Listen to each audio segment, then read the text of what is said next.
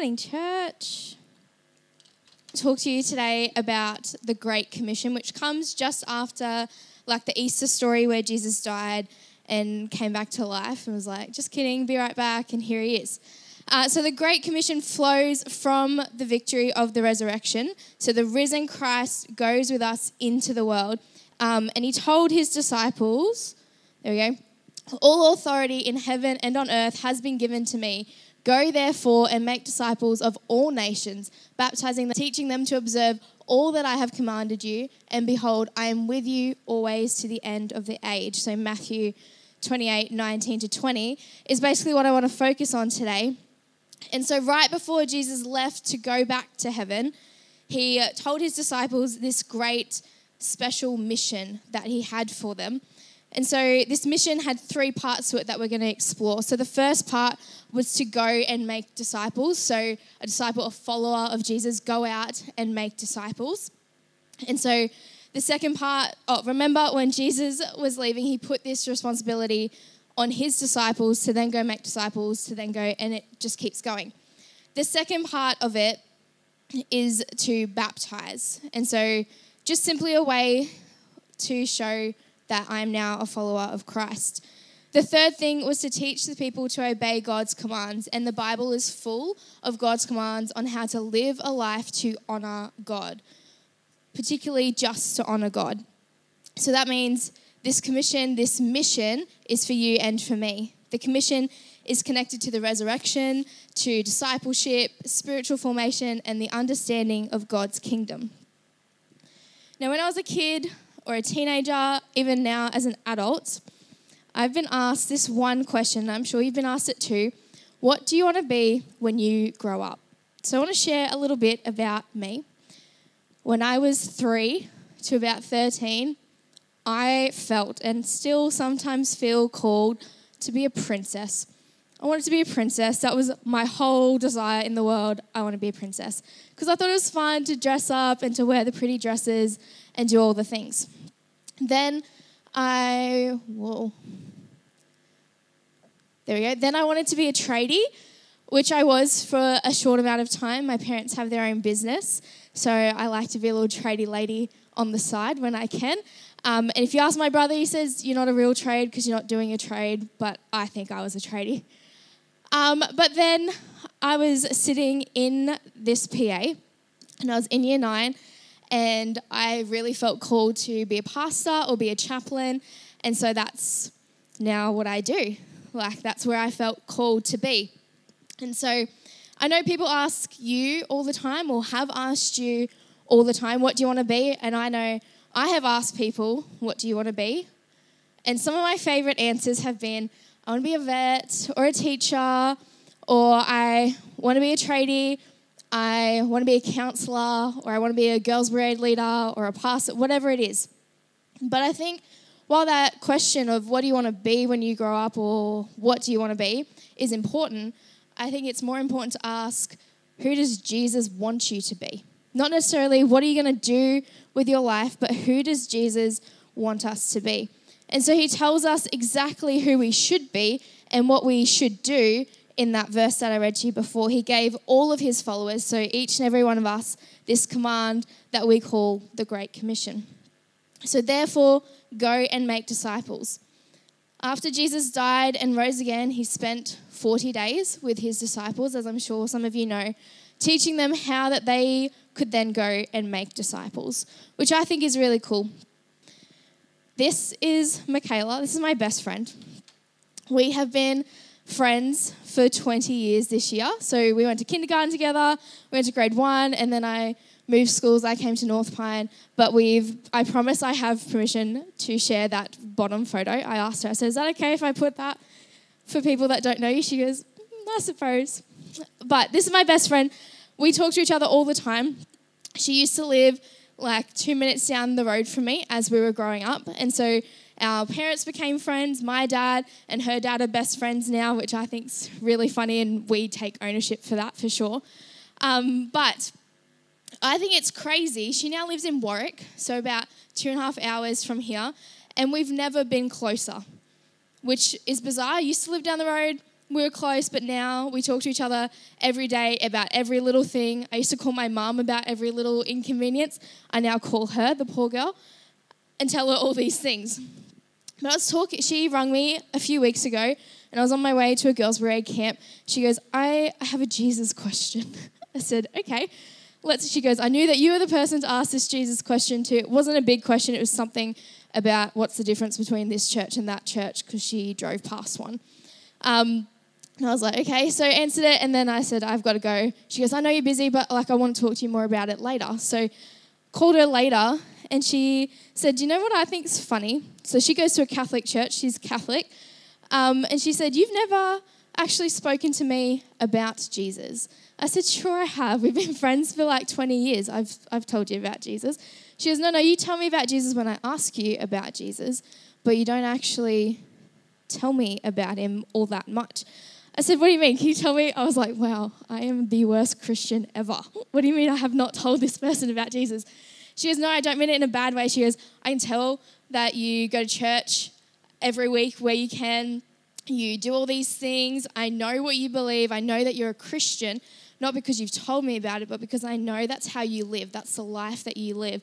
And I was just like, whoa, okay, cool. She goes, but I love that. I love that you're not Bible bashing me, or I know I can come to you if I have a question about God or about what you believe, and you're going to answer it. I said, I'm sorry I haven't told you about Jesus. She goes, I don't need you to tell me about him because you've shown me how you love me, how you supported me.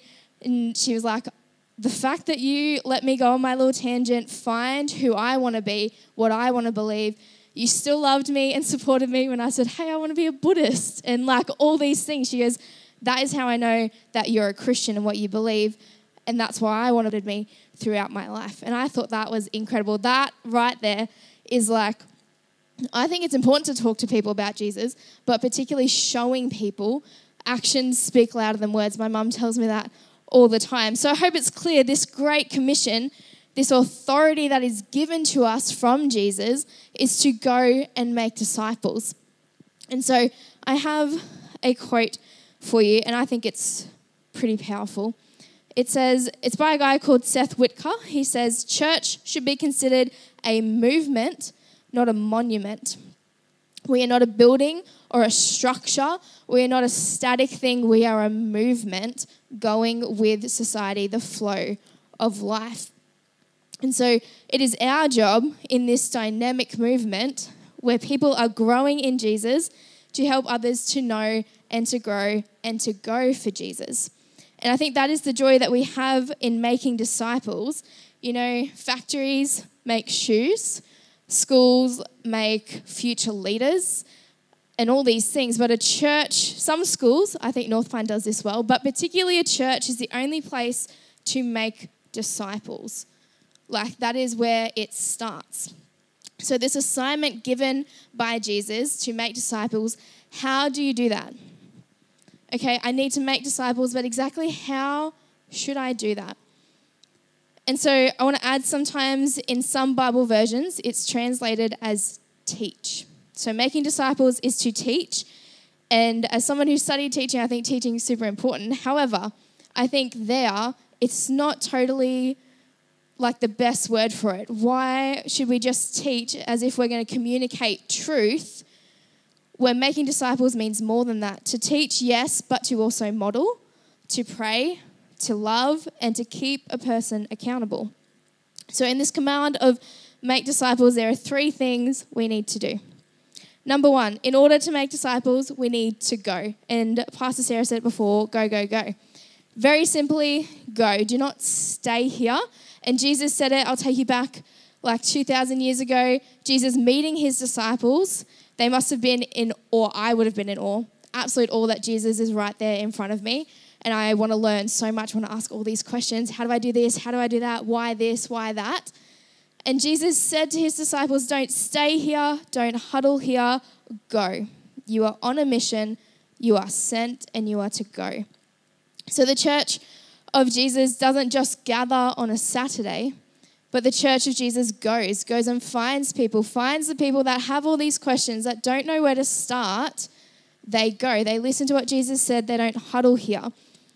Because if we huddle here, it gives me the sense And it brings me to where Jesus said, his people are like the salt of the earth. Salt is only useful when it is spread out. And so I love salt on my food. I also love lasagna. I'm a big lasagna person. And so I think I was about 12 at the time. I'm sitting at the table. My mum is across from me and my brother and my dad is next to me. I said, Mum, can you pass me the salt? So I have lasagna and chips and a salad on my plate. So I go to put salt on it. It's over my food. I go to crack it or whatever you want to call it. The whole salt shaker is now emptied on top of my lasagna. I like salt, but I don't like salt that much. And so salt is only useful, 1, when it is out of the shaker, and 2, when it is spread out. If we just huddle here and just mingle, and I know it's out of a lot of people's comfort zones, if you just mingle with the people that you always mingle with, how is that sharing the good news of Jesus?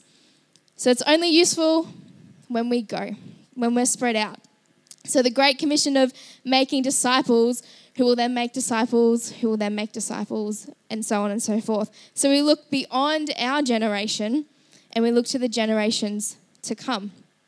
So I know we focus on the disciple aspect of this verse, but I also want to focus on the end of the verse that I think a lot of people tend to forget about, where it says, surely I am with you and will go with you. And I love this part where it says, surely I'm with you always to the very end of the age. What I think is so important and special about this whole mission of making disciples and sharing God. I know sometimes you probably feel alone. My favorite statement is, I live by it, I tell people it all the time, if he can bring me, he being God, if he can bring me to it, he can bring me through it. Live by it. If I'm faced with something and I feel alone, I feel like I'm doing it alone, I'm not. I know that whatever God has brought me to, he's brought me to it for a reason. He's not going to just make me do it by myself. So if we can remember that we never walk alone, no matter what we face or where we are, whatever our situation is, that God is with us.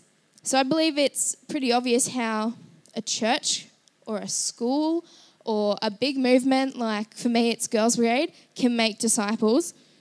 But how do we personally make disciples? Now, it's okay if you don't necessarily agree with me on this.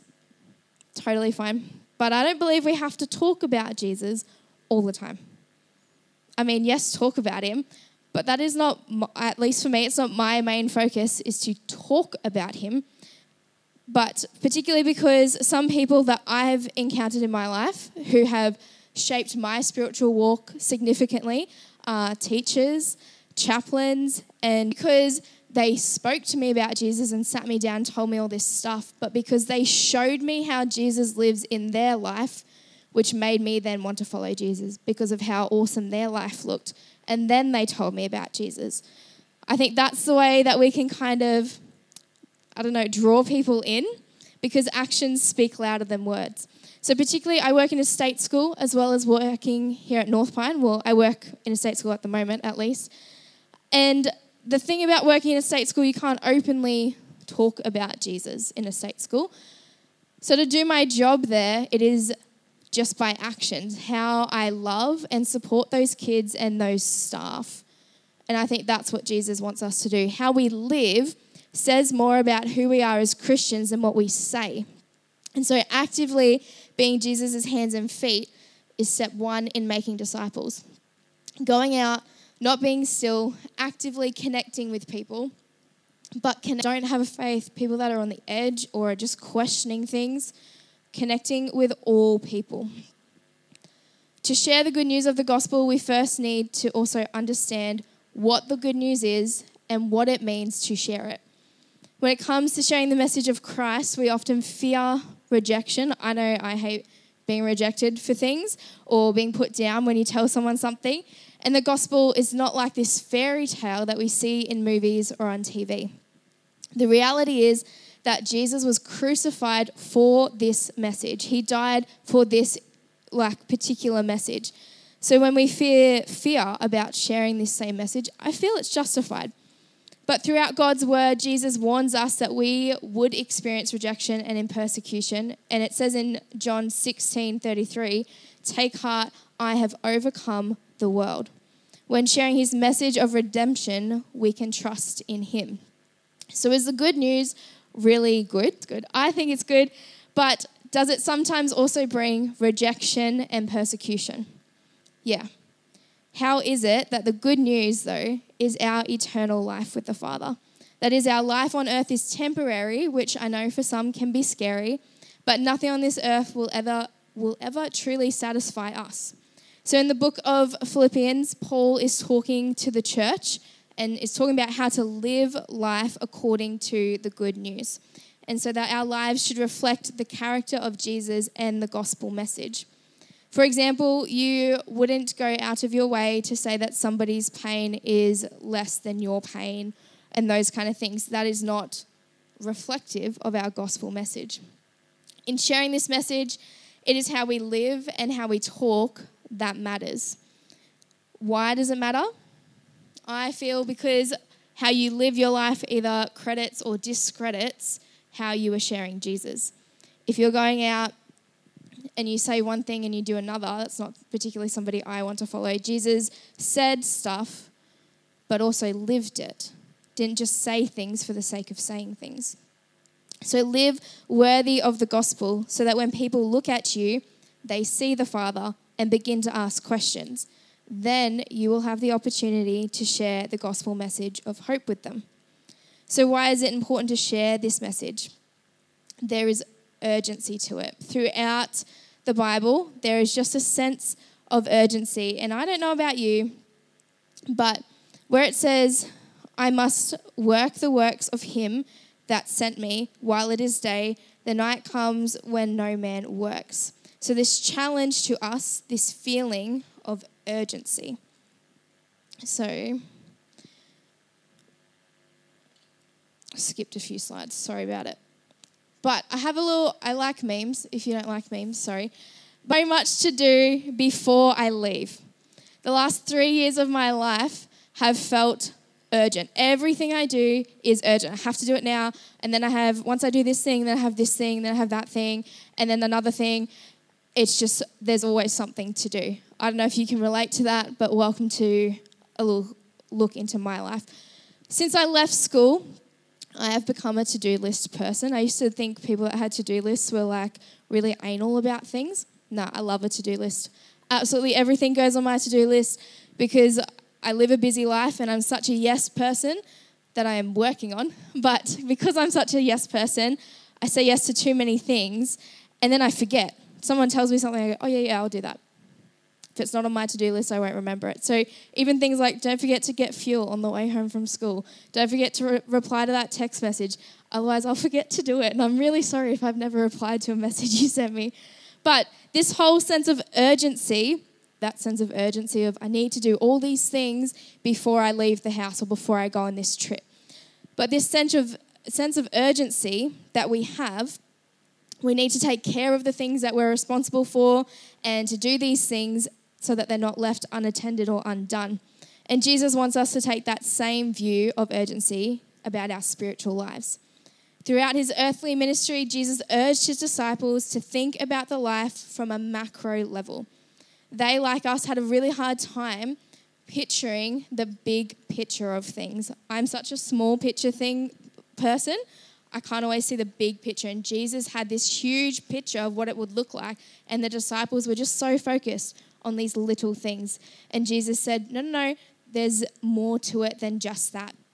And he says, don't worry about your life, what you will eat or what you will drink, or about your body, what you will wear. Isn't life more and the body more than clothing? So consider the most macro truth that Jesus gave us. Every single person on earth desperately needs to know and trust in him. The truth impacts everything else about us, everything that we do. So I want you to just think about 5 people in your life that don't know Jesus. And it can be anyone, just 5 people in your life. And I'm not making this to scare you or to freak you out, but 5 people who Who would you share the gospel message with? Who would share that message with those 5 people if you were to die today? Or if they were to die tomorrow, who would be the one sharing that Jesus loves them and Jesus came to save them from their sins? Who would be that person? So I just want you to think for a second. Think about it. Think about those 5 people. Picture them. How would you share that message with them if that was to happen? This sense of urgency, the importance of sharing the gospel message just shows that it's important. It's a big message. It's a good message and a life-changing one. A seed can be planted through you. So there are several approaches you can take when you share the gospel with others, and there's no one way to do it, but all of them need to start with prayer. Evangelism is all about prayer. Prayer is at the heart of evangelism. So one of the simplest things you can do is to share a testimony. So like the story of your life. What was your life like before Christ? Who brought you to Christ? What made you come to Christ? Who in your life has impacted you? What has your life been like after you found Christ? What is the joy that you now have? Because being a Christian is about joy, but also sharing that being a Christian can be hard. You might be, that we have eternal life. Ultimately, we desire to share the gospel message effectively and clearly and equip other people to then share and do the same. So as I was preparing this sermon and thinking about how I want to share this whole Great Commission with you, the goal was to bring together the process of sharing the gospel message. So you see, sharing the gospel message is not always a one-time thing. Sometimes it's a few conversations, or for others, once is enough. But I have this process. I'm not good with clickers. Can we go back one? There we go. I have this, I say I like plants. I'm not good at taking care of plants. I have fake plants because I can look after them. But I want you to think of a plant. So P is for pray. L is for listen. A is for articulate. It's not there. Do not tell my English teachers in school that. And T is for try again. So this process, we are planted by God in this great commission of disciple making. Just as we are planted, we then are called to plant others. What I think is so beautiful about this whole plant analogy is that plants and flowers, they're all different. They all grow at different paces. They require different care at different times, which is just like we are as Christians. So whether it's sharing the gospel with someone who has never heard it or helping someone to grow in their journey with God, pray with them and pray for them. Listen to them and listen to what God is asking you to do or say. Articulate, so share what you know, what you believe, share the love and the joy of being a follower of God. Invite others to church, to Bible study, or to simply have a meal at your house. And most importantly, do this process for the people that are new in your life, for the people that you care about, or the people that just don't know Jesus. The mission of the church and the resurrection of Jesus and the kingdom of God are all united in one. They are not segregated, they flow from one another. So post-resurrection, the biblical story opens up fully, and it says it in that verse, to all nations. So the scope of God's mission for us is now open to absolutely every person that walks this earth. The resurrection of Christ becomes a catalyst for this mission of the church to reflect the kingdom of God and to spread the gospel. So actively answering the call of the Great Commission and God's mission in your life to be Jesus' hands and feet will look different in all of your lives, but it is step one in making disciples, going out, not being still, actively connecting with people. And so remember the call God has placed on your lives and in your hearts to minister to people, but to also remember that you are not alone in this great commission from God.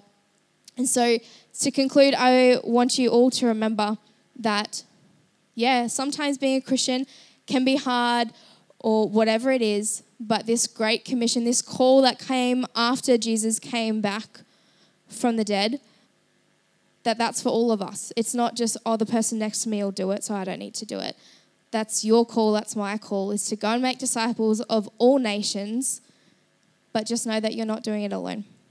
So the band is going to come up, but I just like to pray for you. So if you can close your eyes, bow your heads. Dear Lord, thank you so much for each and every person seated here today. Thank you that hopefully you've spoken through me today, whether that's to just one person or to a few people. I just pray that you remind them, no matter what they're faced with, they're not doing it alone, but they are called to be disciple makers to go week, whether that's one person or 5 people in our lives. I just pray that you remind us that is our big call that you have given to us. So we praise your name. Amen.